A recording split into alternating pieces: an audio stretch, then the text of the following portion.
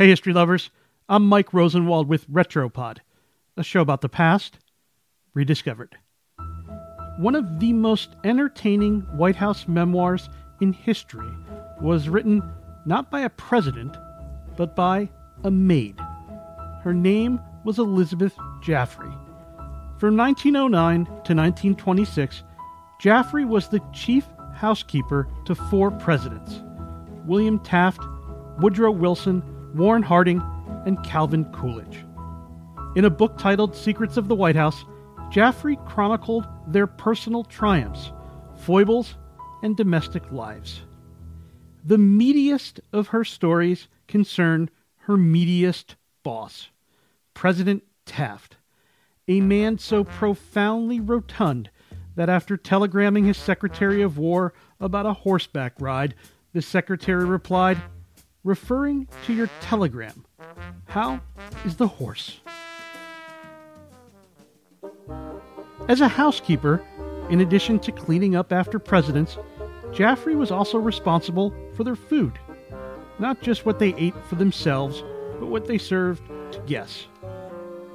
Doing their grocery shopping gave Jaffray great insight into presidential taste and appetite. At one end of the spectrum, President Coolidge, her last boss. Coolidge was a cheapskate who complained that the hams he was served were too large.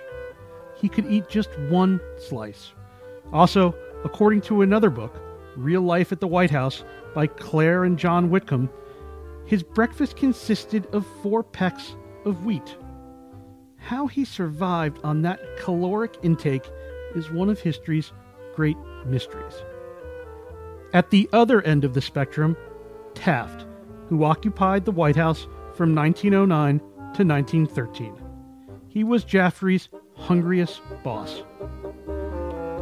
For him, Jaffray bought butter by the tub, potatoes by the barrel, fruit and green vegetables by the crate, she wrote.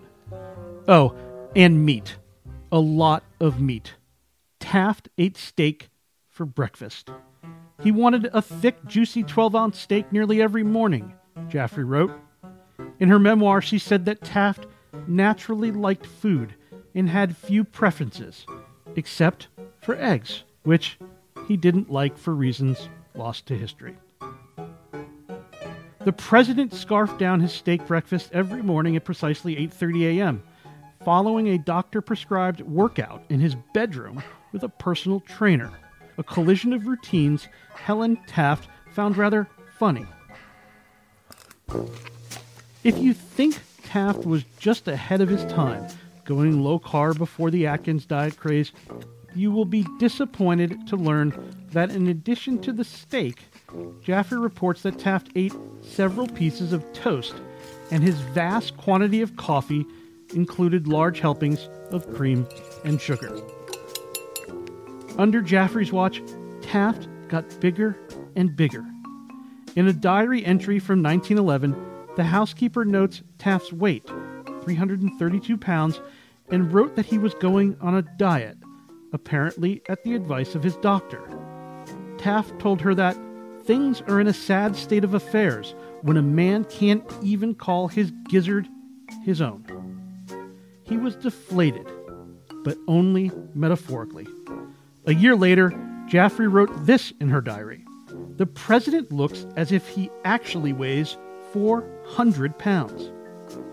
Eventually, Taft ordered a reduction in steak sizes. Instead of 12 ounces, he was served 6. But somehow, Jaffray wrote, he really didn't take off any great amount of weight while he was president. Shocking.